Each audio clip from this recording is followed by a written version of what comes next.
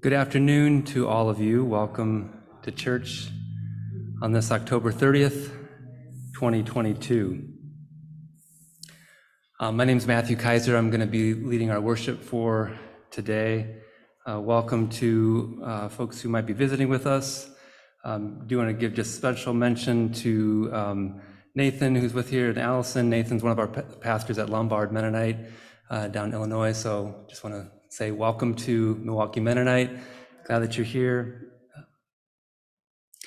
In our materials for today, it's Mennonite Heritage Sunday. And you'll see in our hymns and our readings kind of a variety of connections with that. And so I encourage you to look at the credits for the hymns that we are going to be singing and the readings that we will be offering. Be looking at the credits and to see kind of how our heritage is something that is connected with things 500 years ago, more than 500 years ago, and then up to contemporary present day, including one of the hymns that we'll be singing is our More Than You Know, written by our very own Connie Johnson-Evers. So let's begin with our land acknowledgement, which is found in Voices Together 878. Join with me. We acknowledge that we are gathering on the traditional territory of indigenous peoples. We affirm that settlers have specific responsibilities in the journey of reconciliation with indigenous peoples, the Ho-Chunk, the Menominee, the Potawatomi. We give thanks to Creator and to those peoples who have stewarded this land for generations. We are grateful for the opportunity to live, work, and worship here as we witness the reconciling movement of the Spirit and seek to live into right relations with our indigenous neighbors and all of creation. Our call to worship is in Voices Together 864, and I invite you, if you're able, to stand for this. So I'll do the leader part, and you can do the all. You are facing east, and so I will turn around and join you. We offer thanksgiving to our Creator, recalling that Christ is the center of creation and our lives as Christians. As we face east, the direction of the rising sun, we offer thanks for the gifts of the tree world and for new beginnings. Help us to be honest with you and others, and to be wise and just in our use of the resources of the earth. We give thanks to you, O God. As we face south, where we receive warmth, we offer thanks for the gifts of the animal world and for the call to be humble. Enable us to walk their paths and live as family should, and with you to the face of the earth. We give thanks to you, O God. As we face west, where we receive teachings of faith, we offer thanks for the gifts of the rock world and the purifying and fruitful waters. Sustain us and nerve through your Holy Spirit, and give us faith as strong as the rock. We give thanks to you, O God. As we face north, the direction of wind and snow, we offer thanks to the plant world and for kindness and wisdom. Breathe your strength and endurance into us, and give us wisdom to treat each other with kindness. We give thanks to you, O God. As we face center, from above comes the unconditional love of God. From the earth comes the gift of life. We give thanks for love like the wings of the eagle. We dedicate our lives to you, our Creator and Savior, as we walk on this earth, may we learn together and celebrate the way of peace, harmony, and tranquility. We give thanks to you, O God. Our first two hymns, 52 and 58, Come and Fill Our Hearts, Holy Spirit, Come to Us. I believe Come and Fill Our Hearts is very familiar to us. I believe the second one is maybe not so. We're going to sing each through 3 times, and we're going to move kind of seamlessly from 52 to 58. So you have 52 open, and then maybe have your finger into 58. You can join in whenever you wish to.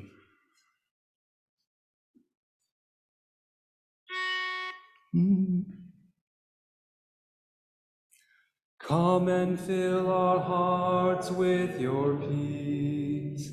You alone, O Lord, are holy. Come and fill our hearts with your peace.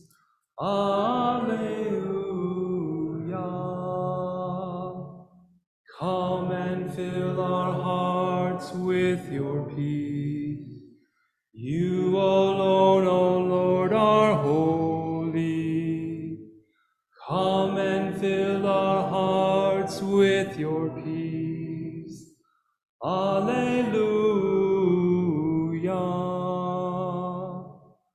Come and fill our hearts with your peace. You alone, O Lord, are holy. Come and fill our hearts with your peace. Alleluia.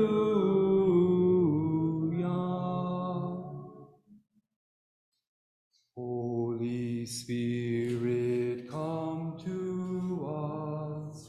Kindle in us the fire of your love. Holy Spirit, come to us. Veni Sancte Spiritu. Holy Spirit, come to us. Kindle in us the fire of your love. Holy Spirit, come to us. Veni Sancte Spiritus. Holy Spirit, come to us. Kindle in us the fire of your love. Holy Spirit, come to us. Veni Sancte Spiritus.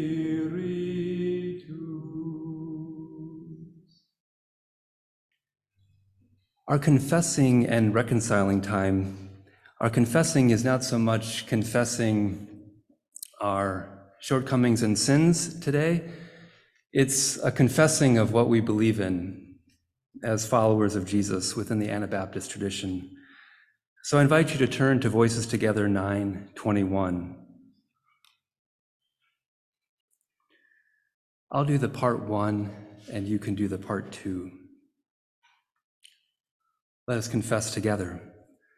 True evangelical faith cannot lie dormant, but spreads itself out in all kinds of righteousness and fruits of love. It dies to flesh and blood. It seeks, serves, and fears God in its inmost soul. It feeds the hungry. It shelters the destitute. It does good to those who do it harm. It prays for those who persecute it.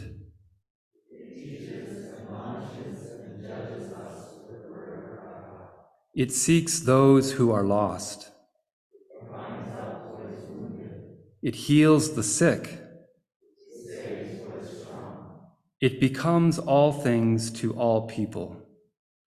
The persecution, suffering, and anguish that come to it for the sake of the truth of Christ have become a glorious joy and comfort to it. What a confession. How have you done this week? So let's turn to Voices Together 8, 9, 6. Let us say these together. God of the foolish cross, you are not the Savior we expect. Your power does not look like the power we want our God to demonstrate. Your wisdom makes no sense to us. We are happy to join the crowd, waving branches, but not so sure we want to follow you into the temple courts, into the upper room, into the Garden of Gethsemane, to the foot of the cross. Forgive our false assumptions, clarify our clouded vision. Free us to relax into the foolishness of your love and grace. Amen. Our first scripture reading today is from 1 John chapter 2. 1 John chapter 2, verses 15 through 17. Don't love the world or the things in the world. If anyone loves the world, the love of the Father is not in them. Everything that is in the world, the craving for whatever the body feels, the craving for whatever the eyes see, and the arrogant pride in one's possessions, is not of the Father, but is of the world. And the world and its cravings are passing away, but the person who does the will of God remains forever. I invite you to turn to Voices Together 630, Everlasting God, on You I Call. This might be a new one, I'm not sure. I'll sing it through once, and then you're welcome to join with me. We'll repeat verse 1 again, and then 2 and 3.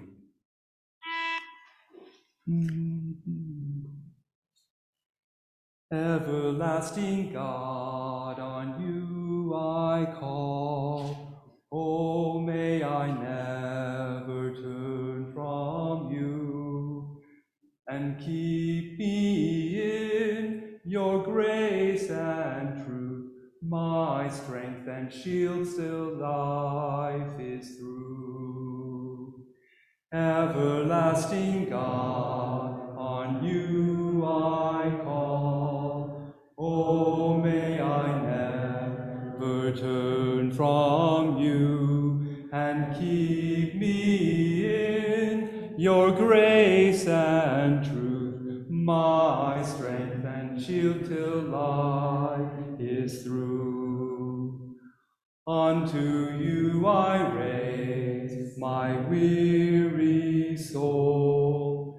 In trials I am in your care. In sorrow, torture, fear, and want, still I'm assured that you are there.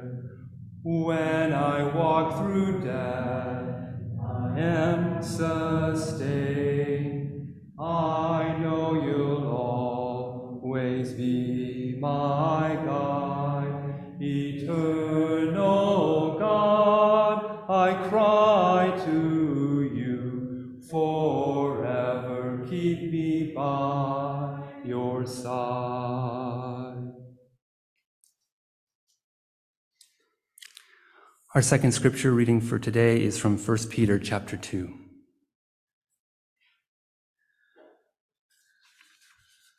1 Peter 2. Therefore get rid of all ill will and deceit, pretense, envy, and slander. Instead, like a newborn baby, desire the pure milk of the word. Nourished by it, you will grow into salvation, since you have tasted that the Lord is good. Now you are coming to him as a living stone, Even though this stone was rejected by humans, from God's perspective, it is chosen, valuable. You yourselves are being built like living stones into a spiritual temple. You are being made into a holy priesthood to offer up spiritual sacrifices that are acceptable to God through Jesus Christ. Thus it is written in Scripture, "Look, I am laying a cornerstone in Zion, chosen, valuable. The person who believes in him will never be shamed." So God honors you who believe. For those who refuse to believe, though, the stone the builders tossed aside has become the capstone. This is a stone that makes people stumble and a rock that makes them fall. Because they refuse to believe in the word, they stumble. Indeed, this is the end to which they were appointed. But you are a chosen race, a royal priesthood, a holy nation, a people who are God's own possession. You have become this people so that you may speak of the wonderful acts of the one who called you out of darkness into his amazing light. Once you weren't a people, but now you are God's people. Once you hadn't received mercy, but now you have received mercy. Dear friends, since you are immigrants and strangers in the world, I urge that you avoid worldly desires that wage war against your lives. Live honorably among the unbelievers. Today they defame you as if you were doing evil, but in the day when God visits to judge, they will glorify him because they have observed your honorable deeds.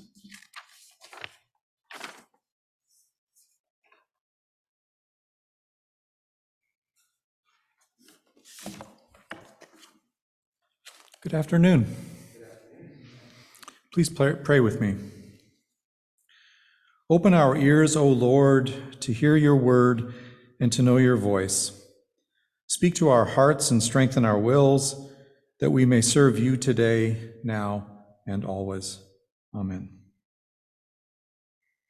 In my reflection today, marking Mennonite Heritage Sunday, I'm going to share some thoughts related to my experience working and fellowshipping with Anabaptists who very overtly conserve our common spiritual heritage, plain folks. This experience has been marked by a convergence between my professional life as an educator and my spiritual life as a Christian walking the Anabaptist path.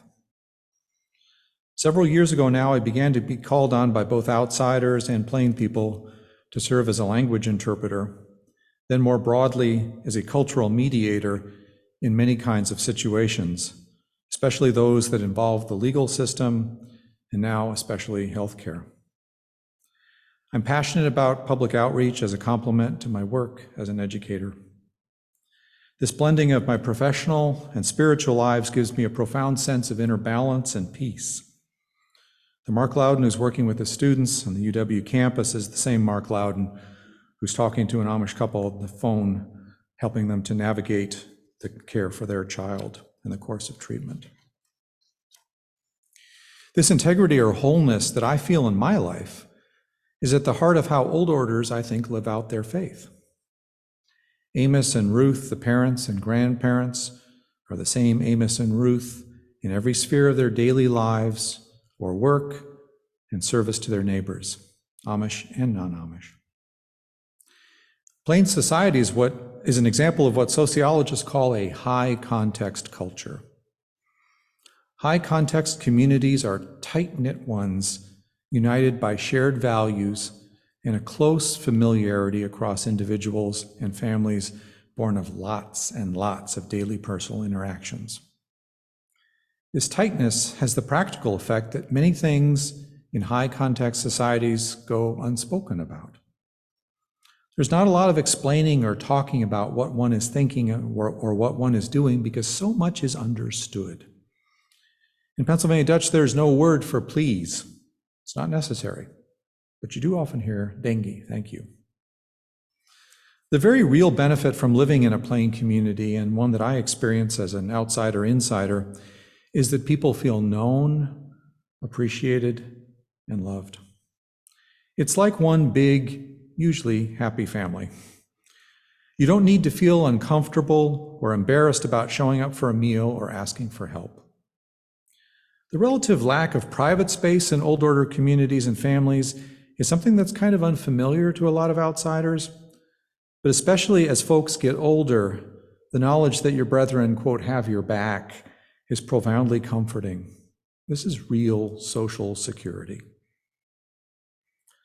A central spiritual value at the core of high context plain culture is what observers call Gelassenheit, a German word, which the Global Anabaptist Mennonite Encyclopedia describes as, quote, self-surrender, resignation to God's will, yieldedness to God's will, self-abandonment, the passive opening to God's willing, including the readiness to suffer for the sake of God, but also peace and calmness of mind. Now, this German word Gelassenheit itself is not a familiar one to plain people, but they use a verb that's actually quite familiar and used all the time, and that's sich aufgeben. This literally means giving yourself up. In practical, everyday terms, it means giving yourself up to the community of which you consciously choose to be a part, in emulation of how we should all yield to the will of God. Plain people, like we modern Mennonites, understand Jesus' entry into the world as marking a turning point in human history and calling us to usher in the kingdom of God, to do our best to follow God's call in the here and now. Thy will be done on earth as it is in heaven.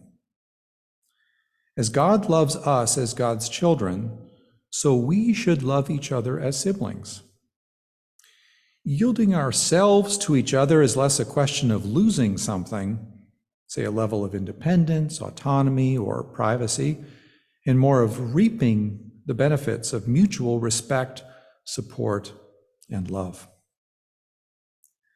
Another very important geva, to give, related word in the plain lexicon is vergeva, to forgive. Indeed, the instinctive reaction of the Amish in Lancaster County, Pennsylvania, in the wake of the nickel mines tragedy, which occurred 16 years ago this month, put forgiveness on the radar of popular culture, not just in the United States, but across the globe. While plain people strive to embody the kingdom of God in the here and now, their humility, which is called Demut, the cardinal virtue that they strive to live by, reminds them that they and we as humans are imperfect and we will falter. From the plain perspective, when we are wronged, we can react in one of two ways.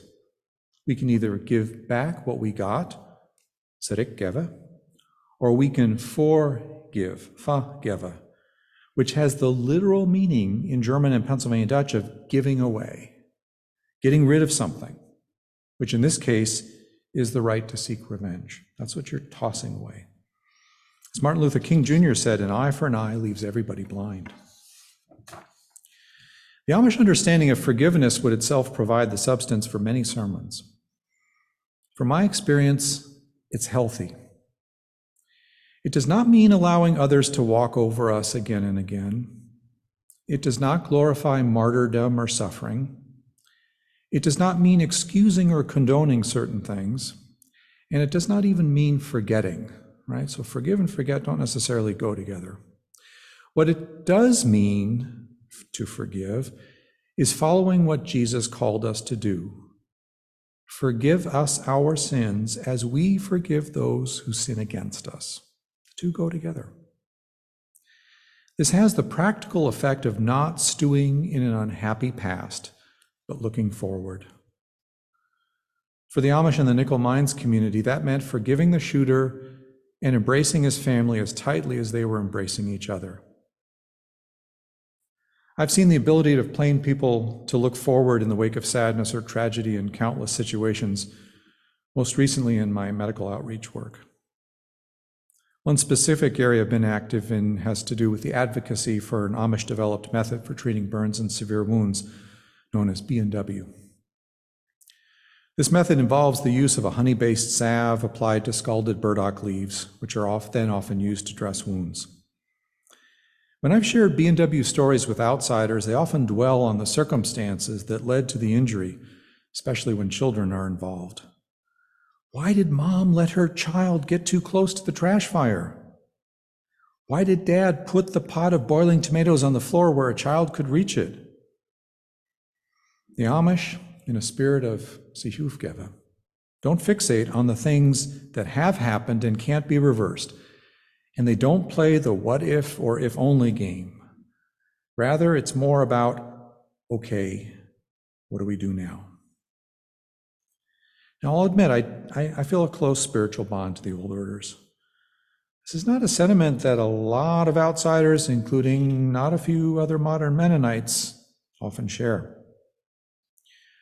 When the question of their Christian faith comes up, observers often think of the old orders in negative terms.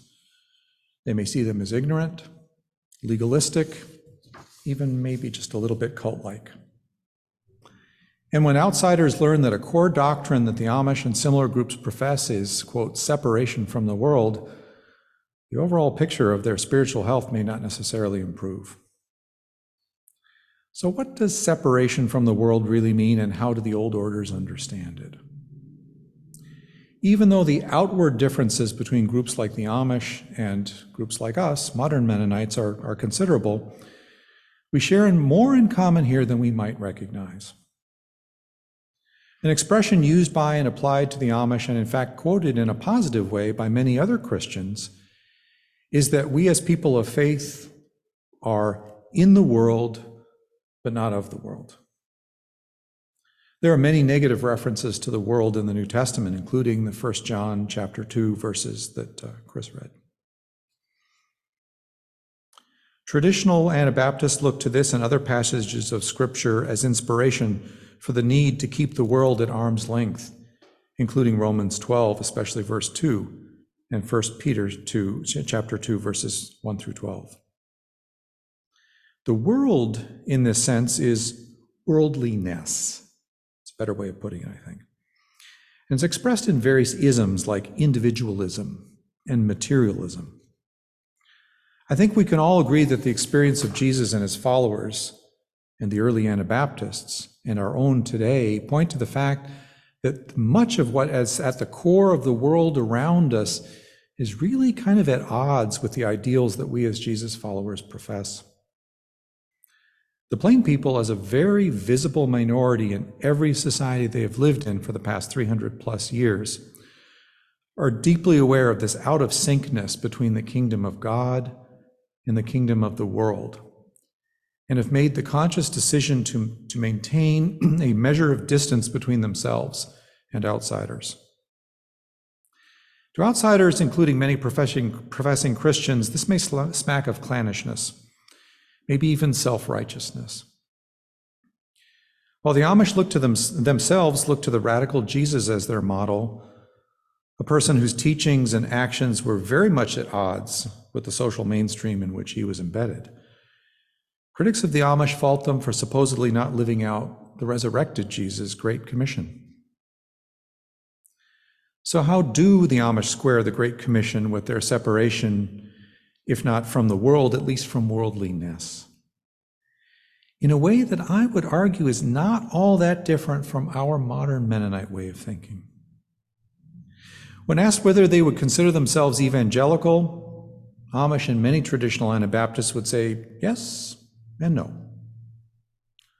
On the positive side, they would agree wholeheartedly with the classic Protestant understanding of salvation by grace through faith, and the authority of the Bible as the Word of God.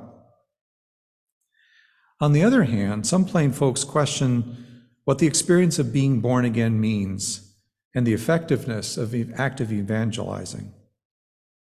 This thinking may not be all that different from what modern Mennonites believe.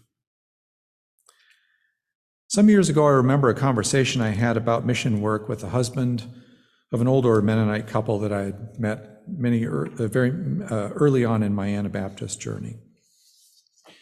Referring to questions he had gotten from evangelical Christian neighbors, Ivan asked, "Why should I go to Africa when I can't even get my neighbors to go to church?" And then he shared a story that showed the power of being a silent witness to one's faith. Ivan was not a farmer, and he worked in a small furniture factory where at the time he was the only Mennonite. Employees at the factory would bring their lunches and eat together. Before eating his, Ivan would bow his head and, without a fuss, have a short, silent prayer.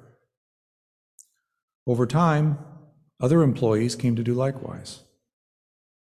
While this practice may not have led to conversion experiences or deep discussions about faith, Ivan felt that letting his little light shine on others may have in the end been more effective than if he had shared his faith more overtly. A lot of times this image of like letting your light shine, they'll say, we'd love to let our light shine, just not in somebody else's eyes. Over many years of walking the Anabaptist path and becoming familiar with Amish and Mennonites across a broad spectrum of churches, I sense that this comfort level with being more silent witnesses to our faith, as is the practice of the old orders, fits okay with modern Mennonite sensibilities. How many times in this church and maybe other churches have we heard and embraced the expression that's often attributed to Francis of Assisi? Preach the gospel, and if necessary, use words. And how often have we been inspired by the notion that Jesus' kingdom is an upside-down one, or that we as Jesus followers are a countercultural people? Yes, the Amish live in distinctive communities, but they are not cut off from the world in which they are embedded. As one Amish person put it some years ago, if we were to disappear from the world tomorrow, no one would miss us. But if the world were to go away, we would go along with them. So intertwined are the plain people economically and socially with the rest of society. But they have successfully charted a middle course between the extremes of isolation from the world and complete assimilation into it. More importantly, they have created a space for themselves in which they can more easily bring down that kingdom of God than if they were completely assimilated with the social mainstream. Now, even if our middle path as modern Mennonites is not marked by as outwardly unique a lifestyle in terms of dress and grooming and technology as that of our old order sisters and brothers, I think it's fair to say we aim to do likewise. We too are in the world, but not really of it. Amen.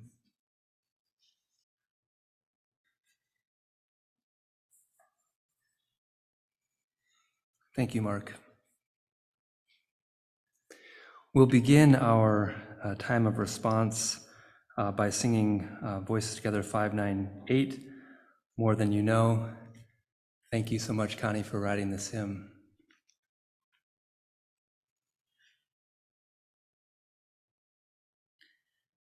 And we'll sing through this 3 times. More than you know, God's love is with you. More than you know, God cares for you. And more than you know, God's love is in you, walking with you, holding you, living with you. More than you know, God's love is with you. More than you know, God cares for you. And more than you know, God's love is in you, walking with you, holding you, living with you. More than you know, God's love is with you. More than you know, God cares for you. And more than you know, more than you know. God's love is in you, walking with you, holding you, living with you.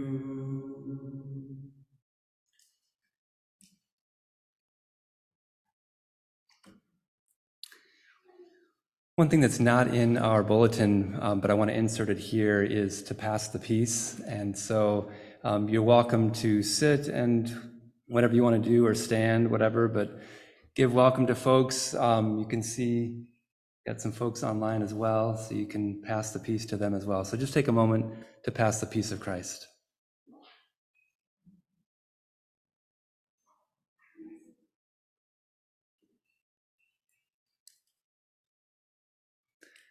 Let's pray.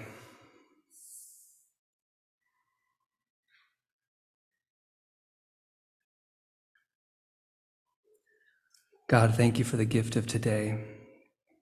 Thank you for the opportunity for us to gather as church this afternoon.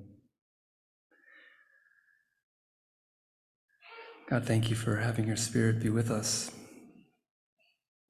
You've heard the things that we've mentioned here today. We thank you, God, for those who've gone before us in the faith. Help us, God, to be open to learn from them. And we thank you, God, for those people in our midst who are living the faith. Help us, God, to have the eyes to see, the ears to hear, and the courage to join in.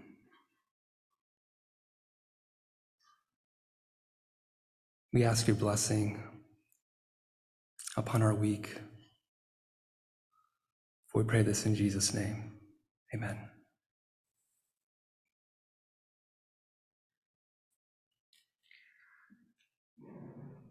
It's wonderful to see all of you. Thank you for being here for our closing. I invite you to stand. Voices together, 832, the Lord lift you up.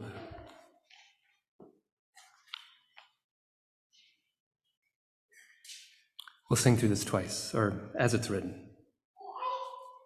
The Lord lift you up, the Lord take your hand, the Lord lead you forth and cause you to stand, secure in God's word, seeking God's face, abounding in love, abiding in grace. The Lord lift you up, the Lord take your hand, the Lord lead you forth and cause you to stand, secure in God's word, seeking God's face, abounding in love, abiding in grace. Go in peace.